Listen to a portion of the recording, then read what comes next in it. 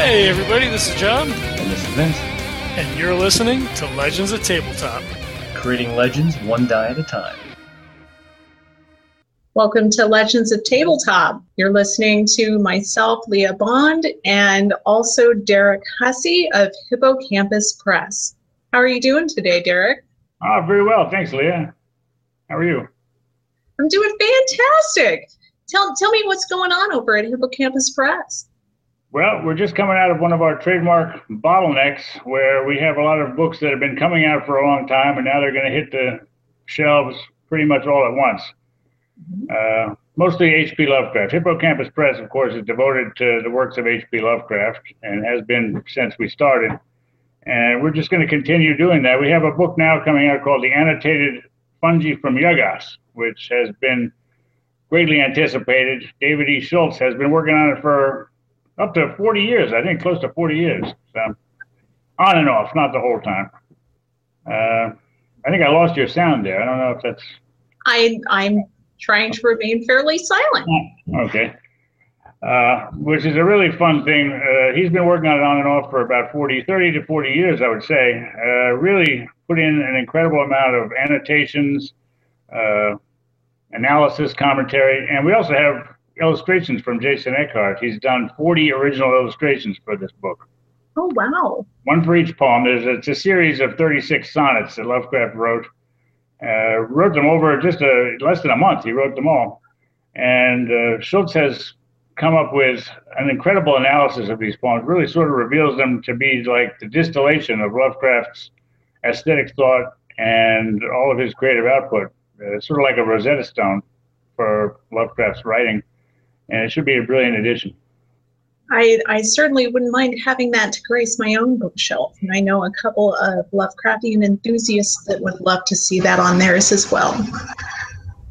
Well, it's going to be really nice. We're doing it in a limited edition, 300 copies, Smyth's own signatures, and in green ink. This was something we decided to do since it's fungus, it's fungi. We're going to have nice dark green ink on natural colored paper, and it should be very nice. Should be beautiful. Wow. Are there any other new releases that we need to keep an eye out on? Well, we're up for doing Variorum 4, which is a collection of Lovecraft's revisions and collaborations. We did the first 3 volumes in 2015, which were the signed stories. These are Lovecraft's own stories that he's best known for. And it's an edition edited by S.T. Joshi that contains all the textual variants, so that because Lovecraft revised his stories as he went through. Sometimes they would write it one way on the manuscript, and it would appear a different way slightly in the magazine, and then the first book appearance. And so gradually, as the stories evolved, there were different revisions made. And our edition presents all the different textual variants laid out as footnotes, so you can really see what differences there are between the different editions. And as I said, we did the first 3 volumes in hardcover in 2015. And the 4th volume, which is all of his collaborations, well, not all of them, but it is his collaborations and revisions. We are putting that out in 2017, probably January, as a paperback only. Oh, wow.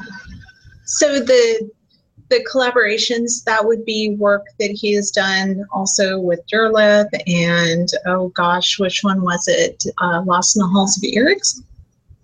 Well, I don't know that there's anything with Derleth in it.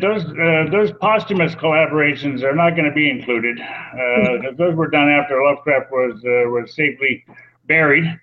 But we do have the revisions that he did. He did a lot of ghostwriting, in his life to make money. And so we have stories from Zelia, Brown, Reed, and I don't know, a bunch of different authors. I don't have the table of contents right in front of me.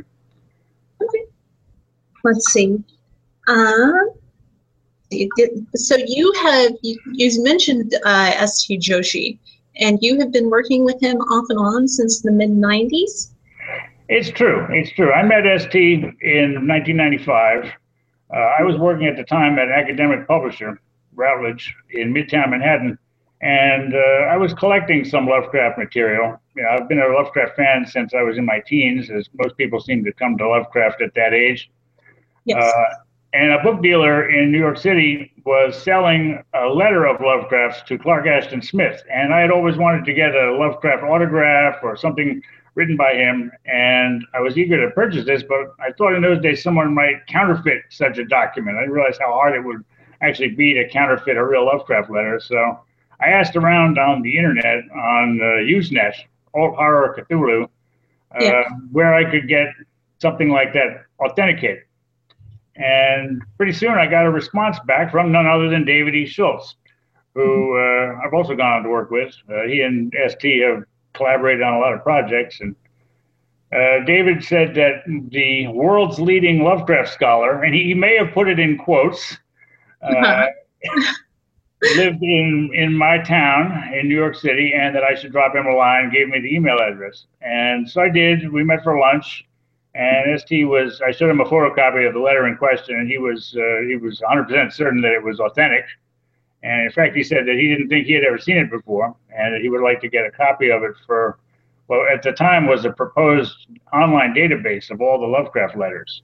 Oh, well. Which he was assembling with Donovan Laux of hplovecraft.com. And pretty soon after that, we kept in touch. He had asked me some questions at this initial lunchtime meeting, which might have been sort of like a job interview. He asked me what else I like to read besides Lovecraft, and I had mentioned Blackwood and Dunsany and M.R. James, and so I think I passed the audition. I said, and we had shared interests, and pretty soon after that, he put me to work as a volunteer typist, typing up these Lovecraft letters that had not been published. That was about 1996. Oh, wow. And we kept in touch. 1997, I attended my first Necronomicon convention in Providence, which in those days was hosted by Necronomicon Press, Mark Michaud. And of course, I was a big fan of all of his work and have any number of their publications in my library here.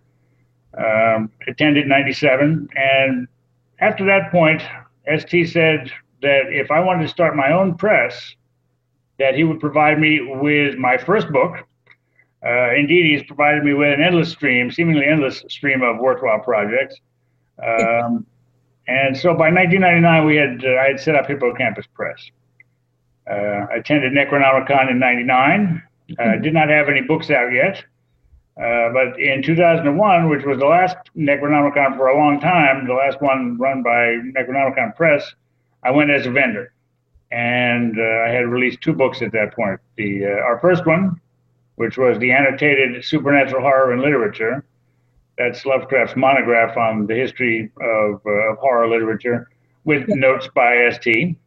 And also the corrected text of The Shadow of Time, also with notes. And actually, that was our first stab at a Variorum edition because it presented a list of all the errata that had accrued in various editions of that.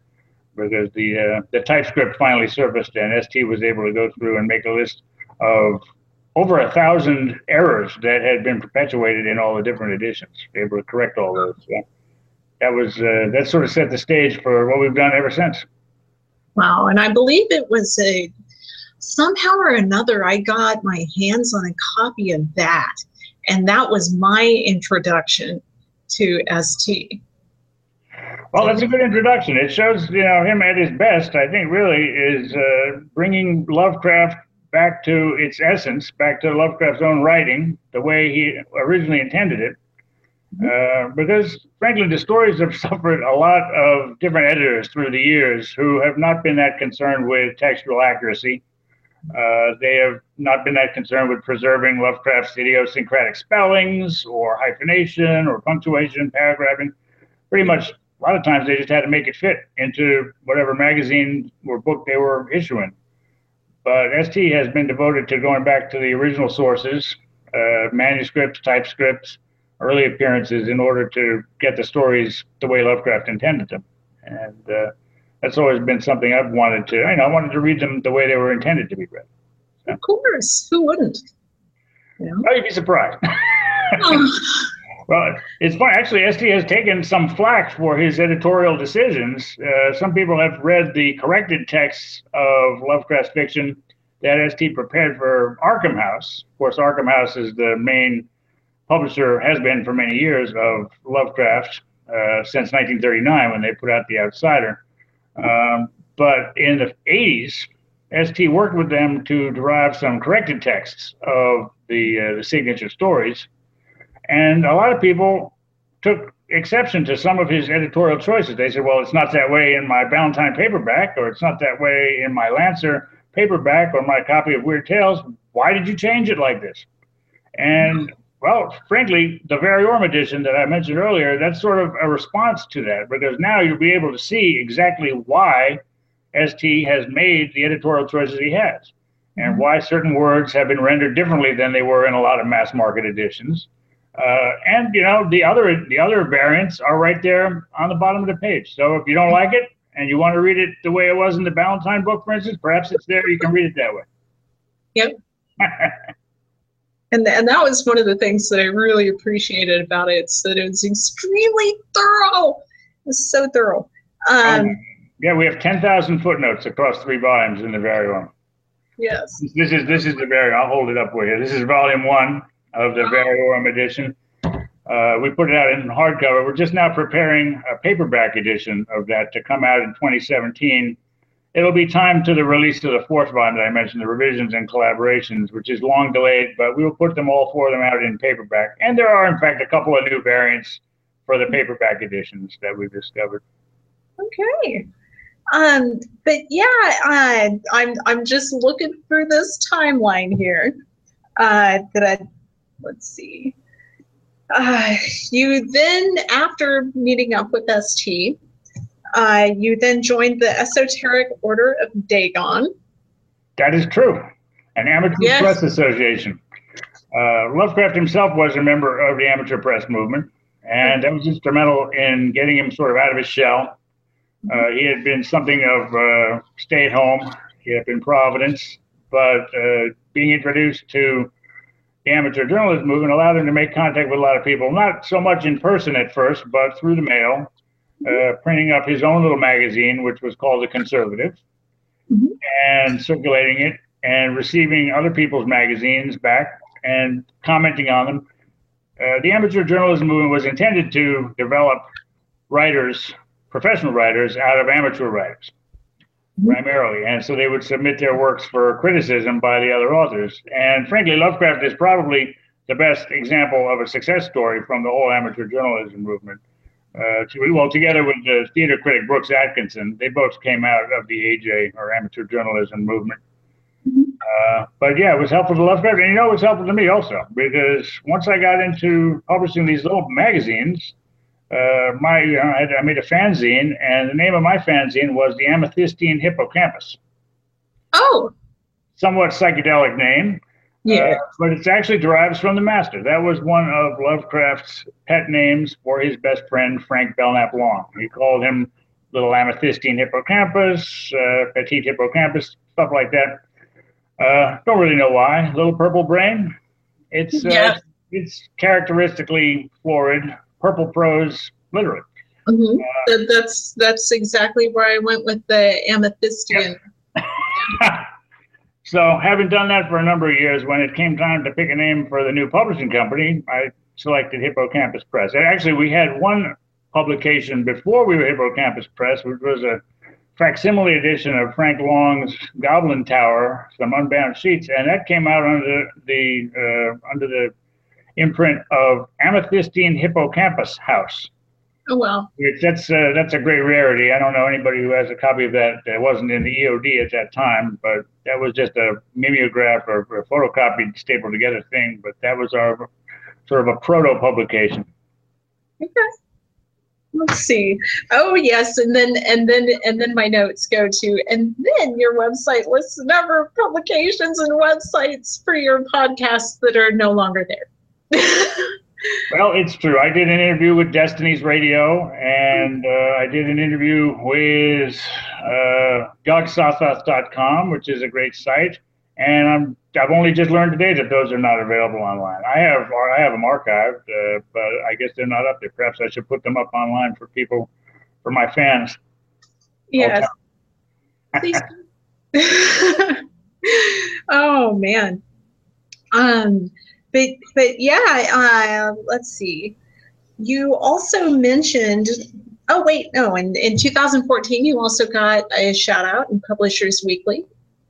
That is true. That is true. At that point, we had issued another of our series of the collected letters of H.P. Lovecraft. This is an ongoing project. Our goal is to publish all of Lovecraft's letters in annotated editions. And we had just put out one of Lovecraft's letters to Toldridge and Anne Tillery Renshaw, Elizabeth Toldridge and Anne Tillery Renshaw, two ladies that he corresponded with. And anyway, Publishers Weekly noted at the time that we were the world's leading publisher of books related to H.P. Lovecraft, which was quite a thrill, great honor. And yeah. I mean, absolutely, Publishers Weekly, hey. That's right. Well, that's largely because the other two main publishers of Lovecraftiana have largely gone dormant, which, of course, Arkham House has not released any books in a long time, unfortunately. And Necronomicon Press, which is getting back into action. In fact, I think both of those guys are getting back into action, which I think is wonderful. I certainly never wanted to take their place. I'm a big fan of both of those presses and have many of both of their publications. And I've always said that I think that the field is big enough for all three of us and really, lots of people to operate. And I think that we've seen in recent years, we've seen such a boom in the mythos writing, which is stories that take place in Lovecraft's universe. Mm-hmm. There's been an incredible bubble. We don't do a lot of that. We do some. We're more dedicated now to primary sources, actual writings by Lovecraft and his circle. Although we have done a fair amount, I guess, of mythos writing through the years, and we will continue to do some original fiction. I mean, can you really blame anyone? That's an awful fun little set of toys to play with in the sandbox. It is. Lovecraft has left us the whole universe, and of course, he encouraged that. He encouraged other people to continue his work, and people certainly do seem to enjoy. I don't know how much longer it can go. The bubble just keeps seeming to grow and grow and grow, with more anthologies being released every year. I saw recently that one of the main critics of this stuff, Matthew Carpenter, has posted that he is no longer able to read everything that is published in the mythos field, and that's a great shock. He's sort of like the John Donne of mythos writing, who has read everything published up to a certain point.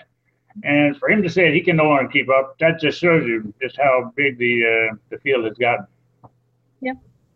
Wonderful times. That's true. Good time to be a Lovecraftian. Yes, indeed. Because it's like every time, I remember saying every time that I find something new to read, it's just fantastic because there is just a deluge of new content. It won't get stale, that way. It seems to me that it won't, at least not for a long time. Not for a while. And I guess that there's a lot of new content for gaming also. It keeps coming out, new modules for the Call of Cthulhu and other live action role-playing games.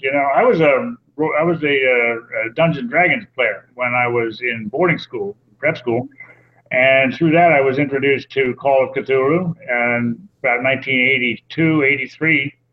And enjoyed it. I like to play it. But I think the great benefit was that the rule book that came with the CFC had a mention of Arkham House. So I, as having published the best editions up to that point of Lovecraft, and I wrote off to Sauk City and got the catalog.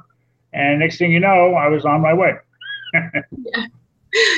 That's actually what introduced me to Lovecraft in general. Was I was at a role-playing convention, and a gentleman needed people to fill his game session, and I figured, you know what, why not? And I was hooked from that point on. It's like, who is this guy? What is this all about? So, yeah. Yep, you got the bug. Yep. But not only are you involved with Hippocampus, you had mentioned something about nonprofit charitable work. It is true. Well, in addition to being the proprietor of Hippocampus Press, I'm a trustee of the Aeroflex Foundation, which is a grant-making nonprofit in Manhattan. And in recent years, I've been directing some of our attention to the authors that I love and care about. The names will not surprise you: H.P. Lovecraft, Clark Ashton Smith, Robert E. Howard. This all came about because directly as a result of my attendance at Necronomicon in the 1990s, where I saw the Lovecraft plaque that was placed at the John Hay Library. And there was a little booklet about the centennial plaque that Necronomicon Press had issued.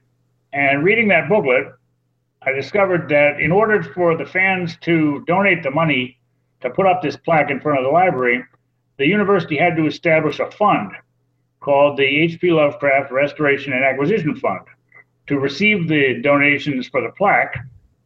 And that's what they did. They took the money that was donated, put it in this fund, and then spent it on the plaque. But it turns out that the fund was still active. It had just been at a zero balance since the plaque came up. And I said, well, what if we donate some more money to this fund? Will they do something else with it? And in fact, they now use it for its intended purpose, which is Lovecraft Restoration and Acquisition. Brown University, which is the main repository of all Lovecraft's papers, has become an aggressive acquirer of manuscript material that comes on the market with our help. Excellent. And, yeah. And And also in, let's see, I think in 2013, we unveiled the S.T. Joshi Endowed Research Fellowship for H.P. Lovecraft at the John Hay Library. This is a fellowship which will actually pay some lucky scholar to study Lovecraft at the Hay Library. It gives a stipend, sometimes up to 2 stipends a year. They've done pretty well with the fund. And what they do is they give the scholar a certain amount of money to come to Providence, use the resources of the John Hay Library, and towards their purpose of studying Lovecraft. And they will give a talk, a public talk, and publish their findings. Largely, hopefully, we publish their findings in the Lovecraft Annual. And it worked out so well. In fact, they just had a new fellow, Matthew Beach, was just at the Hay Library giving a talk. He's the latest Joshi Fellow up there, and that's just been doing very well. We've actually followed suit with a Clark Ashton Smith Research Fellowship at the Bancroft Library in California. oh, that's cool. The Bancroft Library at University of California, Berkeley. That's where all of Clark Ashton Smith's papers are. That one is still being funded, and we expect it will reach inception levels this year, well, in 2017, next year. That one is named for Donald Sidney Fryer, who is one of the earliest and still the best Clark Ashton Smith proponent and a poet himself. So that is going to come into inception in 2017. And the most recent one is dedicated to Robert E. Howard. At the Ransom Center at University of Texas at Austin, we have established an endowed research fellowship for the study of Robert E. Howard and his circle. They have all the papers of Howard down there. Robert E. Howard, of course, was the creator of Conan the Cimmerian, popularly known as Conan the Barbarian, and King Kull and Solomon Kane, a lot of other characters that have really been very popular. And they have, in recent years, at the Ransom Center, they've acquired an enormous archive of Howard's papers, probably in excess of 15,000 pages. That stuff needs to be studied. And Yes, now people will be able to do it on the university's dime because of the research fellowship. So that's been a big, exciting project for me to get involved with these things. I can understand why. That is so very, very cool. I had no idea that these things existed. Well, a lot of people don't know about it. We don't get a lot of publicity for it. I mean, Brown University has been pretty good about publicizing they had a little party for the inception in 2013. They had a little reception at the Rockefeller Library, and every year they do publicize it on their blogs, but it's not widely known. So far, there's been no publicity from the Bancroft or from University of Texas at Austin Ransom Center because they're not, it's not at inception levels yet, but hopefully they will make some announcements. I think part of it is because these are not done through crowdfunding. So we don't get the, groundswell of enthusiasm that a lot of people do when everybody's chipping in. this is something that's just sort of done outside of that realm. I'm hoping, though, that we can bring that in, at least with the Robert E. Howard one. I noticed that the Howard scholars, Rusty Burke in particular, has expressed an interest in conducting kind of fundraising to add additional funds to the research fellowship for Howard. And I think that would be a good way to get the news out through Howard fandom, and actually they could actually chip in. And of course, that could be done at any of these institutions. You're more than welcome to send in donations, but how we can publicize that is something that's a challenge that we're going to face coming up. So, so in order to publicize the donation to these things, of course, talking about it on here, if anyone wanted to donate to these, how would the average person do so? Well, it's my understanding they would just contact the library where the fellowships are held. In the case of Clark Ashton Smith, it's the Bancroft Library at the University of California, Berkeley. And we'll be making a big announcement at the upcoming Necronomicon 2017 about this, because as I said, that one and the Howard Fellowship, both of these are reaching inception levels in 2017. And in Providence this coming year, Donald Sidney Fryer will be a guest of honor. In fact, I believe he is the poet laureate of this coming Necronomicon, and the Clark Ashton Smith Fellowship has been named in his honor. So we'll be making some sort of announcement there with more information. That's fantastic. Is there anything else that you'd like to share with the community at large? Well, I just think that Lovecraft has grown incredibly in popularity. His profile has gotten a lot sharper, and as a result, we see him a lot more clearly than we had in the past. And that is not without its drawbacks, certainly.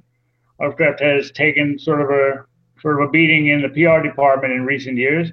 But I think that what's important for Lovecraft fans to know is that certainly you're part of an enormous movement of people who like this sort of thing.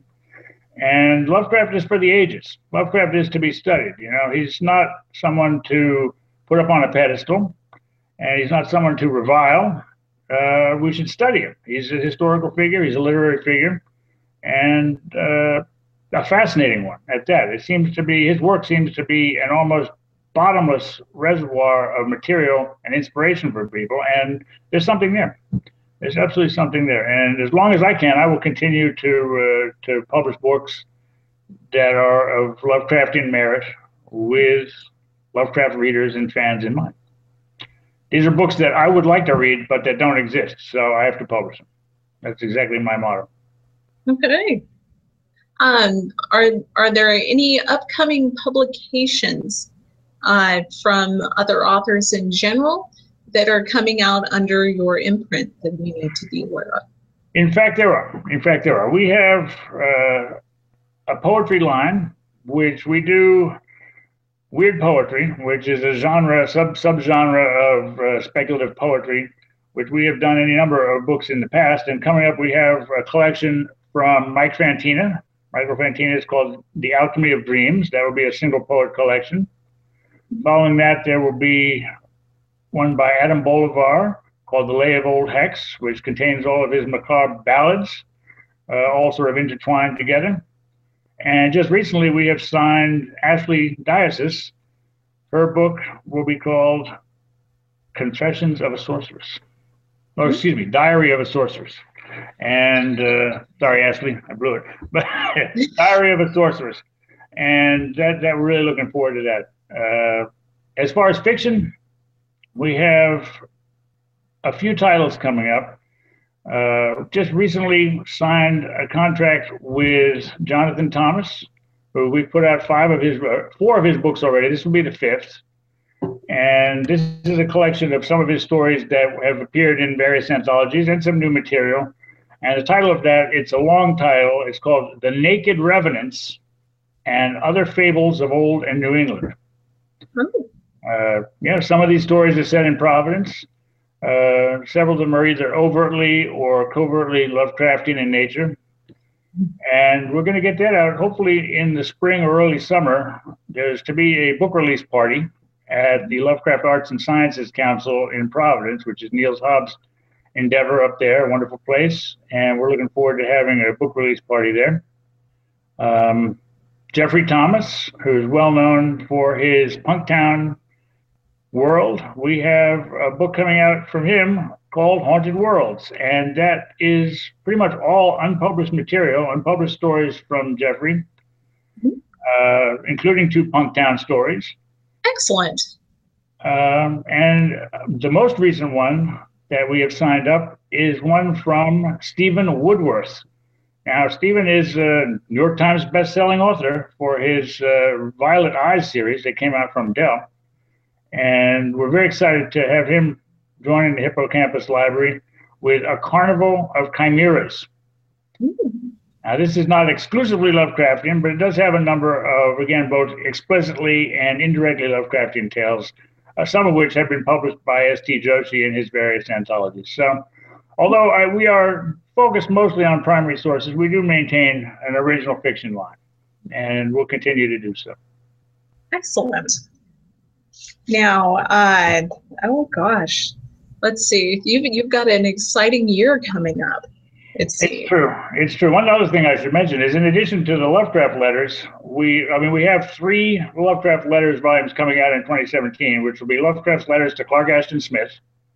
We have both sides of the correspondence there, so it's sort of like a literary conversation with the 2 authors talking back and forth. We have Lovecraft's letters to C.L. Moore, Henry Kuttner, and Fritz Leiber coming out in May. And the letters to Maurice Moe, who was one of Lovecraft's closest friends, that should be coming out in August. And additionally, we're launching a new series of the letters of Clark Ashton Smith.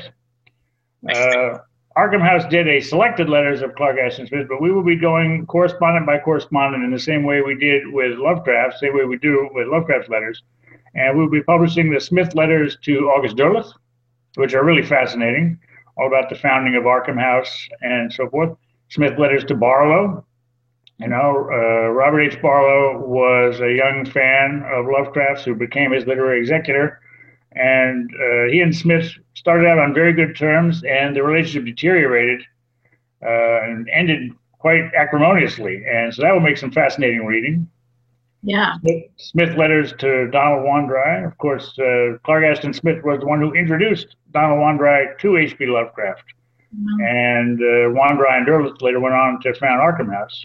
Yes. And one I'm particularly looking forward to is the Smith letters to Samuel Loveman.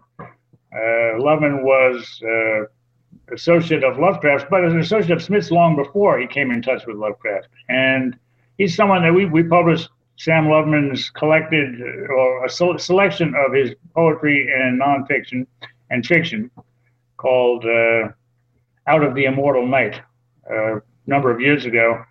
Loveman has not really got his due yet, I don't think. And he is largely known as a literary hanger-on, which I think is sort of belittling to him. And he was acquainted with a great number of people in various fields of literature. He knew Bierce, he knew Vincent Sterrett, he knew Hart Crane, as well as Smith and Lovecraft, George Kirk. So most recently, it's always been an aspiration of mine to learn more about Samuel Loveman. And in fact, we are going to have a biography of Samuel Loveman, which I've just commissioned from David Goodsword, who did our Lovecraft in the Merrimack Valley. Currently, David is working on H.P. Lovecraft in Florida for us, which is going to hopefully be out for Necronomicon 2017. And after Lovecraft in Florida is complete, we're going to be working together on the Samuel Loveman biography, which I believe will also include David's projected Lovecraft in Cleveland. So that's going to be a fascinating one for all the diehards out there who really would like to know about Lovecraft's travels and also know more about Samuel Loveman. I think that's going to be that's a Hippocampus Press book for sure, because it's just so specialized and dedicated to the stuff that we are known for.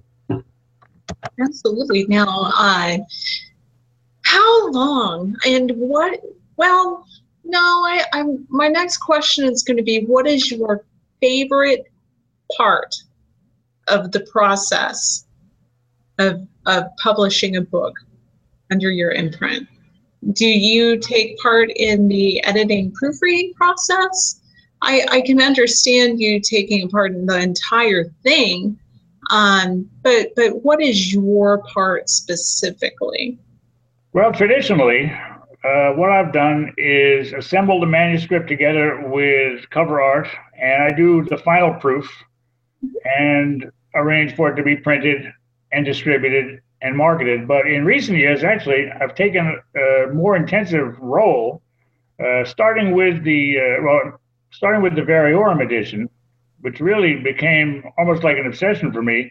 I went through and checked the texts, so I was actually helping ST with all of those 10,000 footnotes that I mentioned, and going line by line with different. I've assembled a library of early appearances here. I have Arkham House books. I have amateur journals. I have a whole stack of the tryout here. So we've been going through line by line and checking the texts. And that was something new. I was able to find a number of things which had eluded ST, and some of which actually wound up changing the readings of certain significant passages in Lovecraft's own stories. So working at that level with these texts has been a great thrill. And I've found that working intensively with Lovecraft's own writings, I've found that it's different from when I read him the first time and when I've read him for pleasure. I've found that he is both a far better and a far worse writer than I remembered.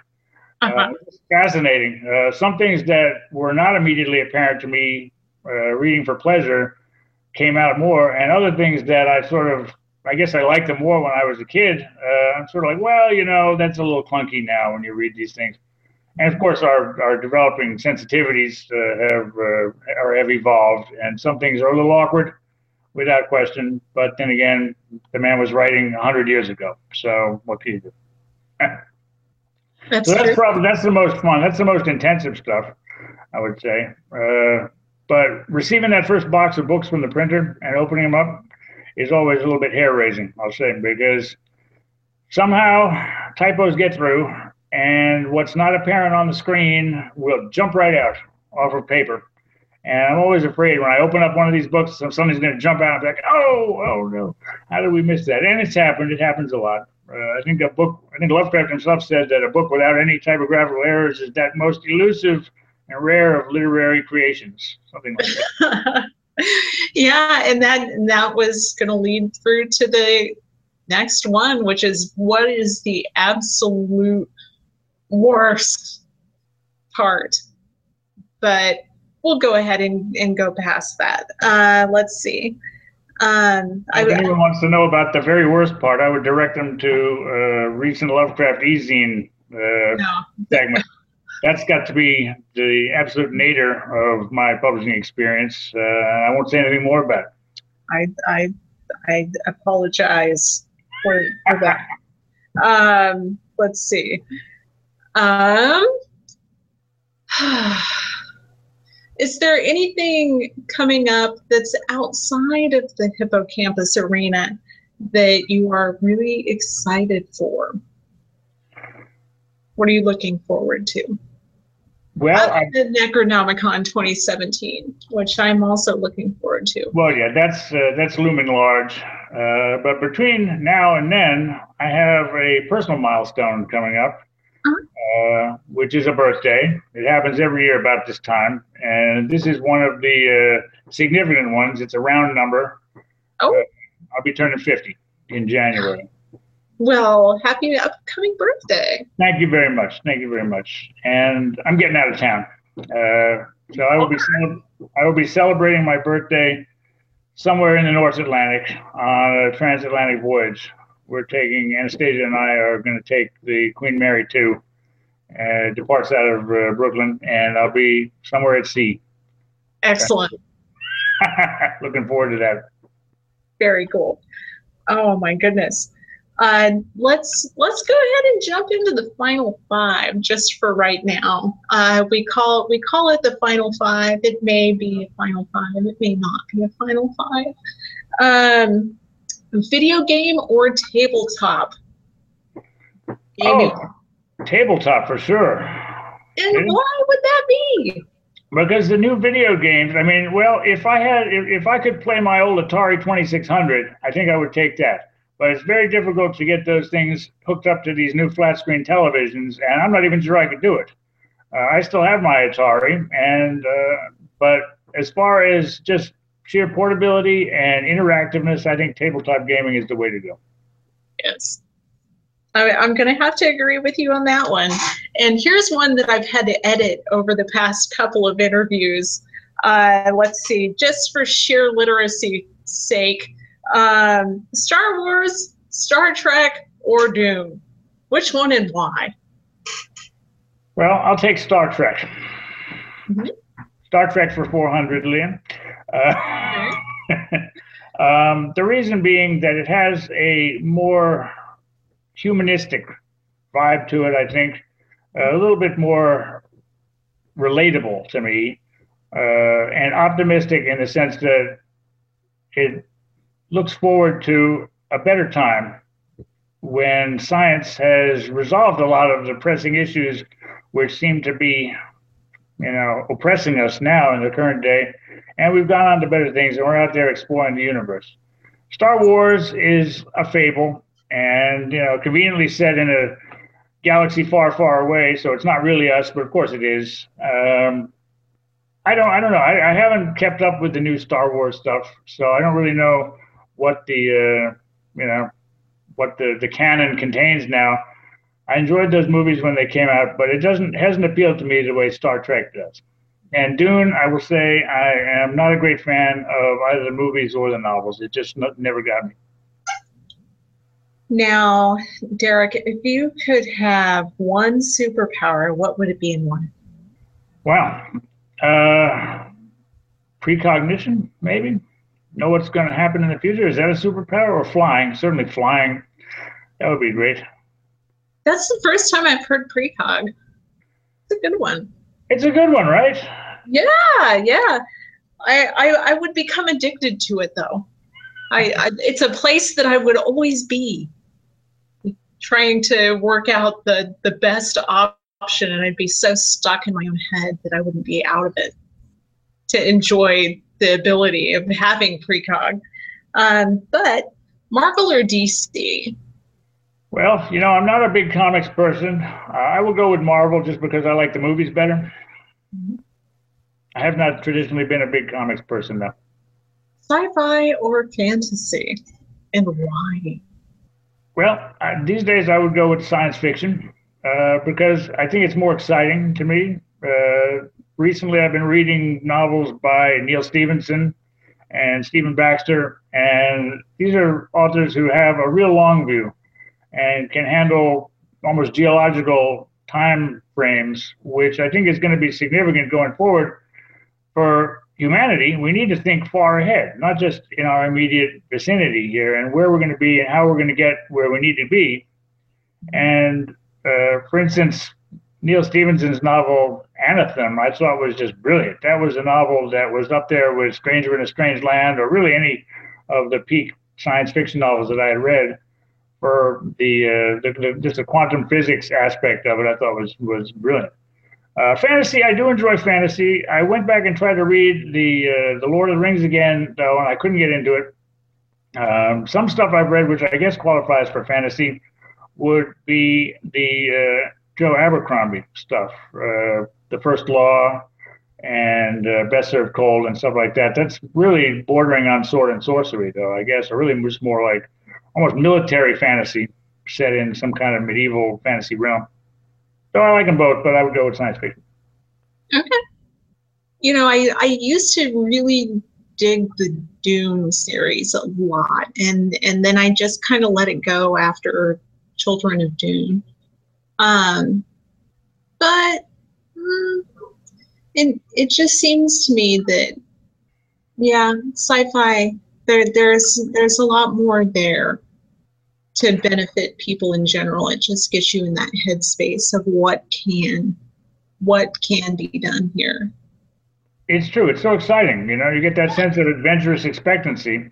And also, I think it can serve as a cautionary tale for what we don't want to have happen. Some of these dystopias that we've read about now seem to be coming to pass in real life. Or well, with cyber this, and I don't even know where to begin, but current events are seeming more and more like a William Gibson novel. It's true. So we feel like, at least we feel like we've been down that path before in fiction, and maybe we can avoid some missteps in the future. Yeah. Now, what happens if I put that down? A little bit more light. It's sunset here. Okay. Well, it's going to be sunset here sometime very soon. I would imagine within the next hour or so. Would put me in about the same time frame that you are now. But Derek, is there anything else that you would like to share with us today? Oh, I think we've pretty much covered everything. I'd like to say thanks so much to everybody who tuned in. It's an antiquated way of looking at it, I guess. Everyone who's Skyped in or however they're here. All of my authors and editors, David Schultz and S.D. Joshi, of course, first and foremost. Without them, I couldn't do what I do, and without all the readers. Certainly couldn't do what I do without people to buy and read these books. So thank you. Okay. Well, thank you so much, everyone, for tuning in. And everyone, you have a wonderful evening, and I look forward to seeing you soon. Stay tuned. However, next month, I've got some really exciting people lined up for you. And well, let's see, I'm booking April now. So if you would like me to talk to you, please contact me. I'll be here. And thank you for tuning in to Legends Tabletop. You all have a wonderful evening.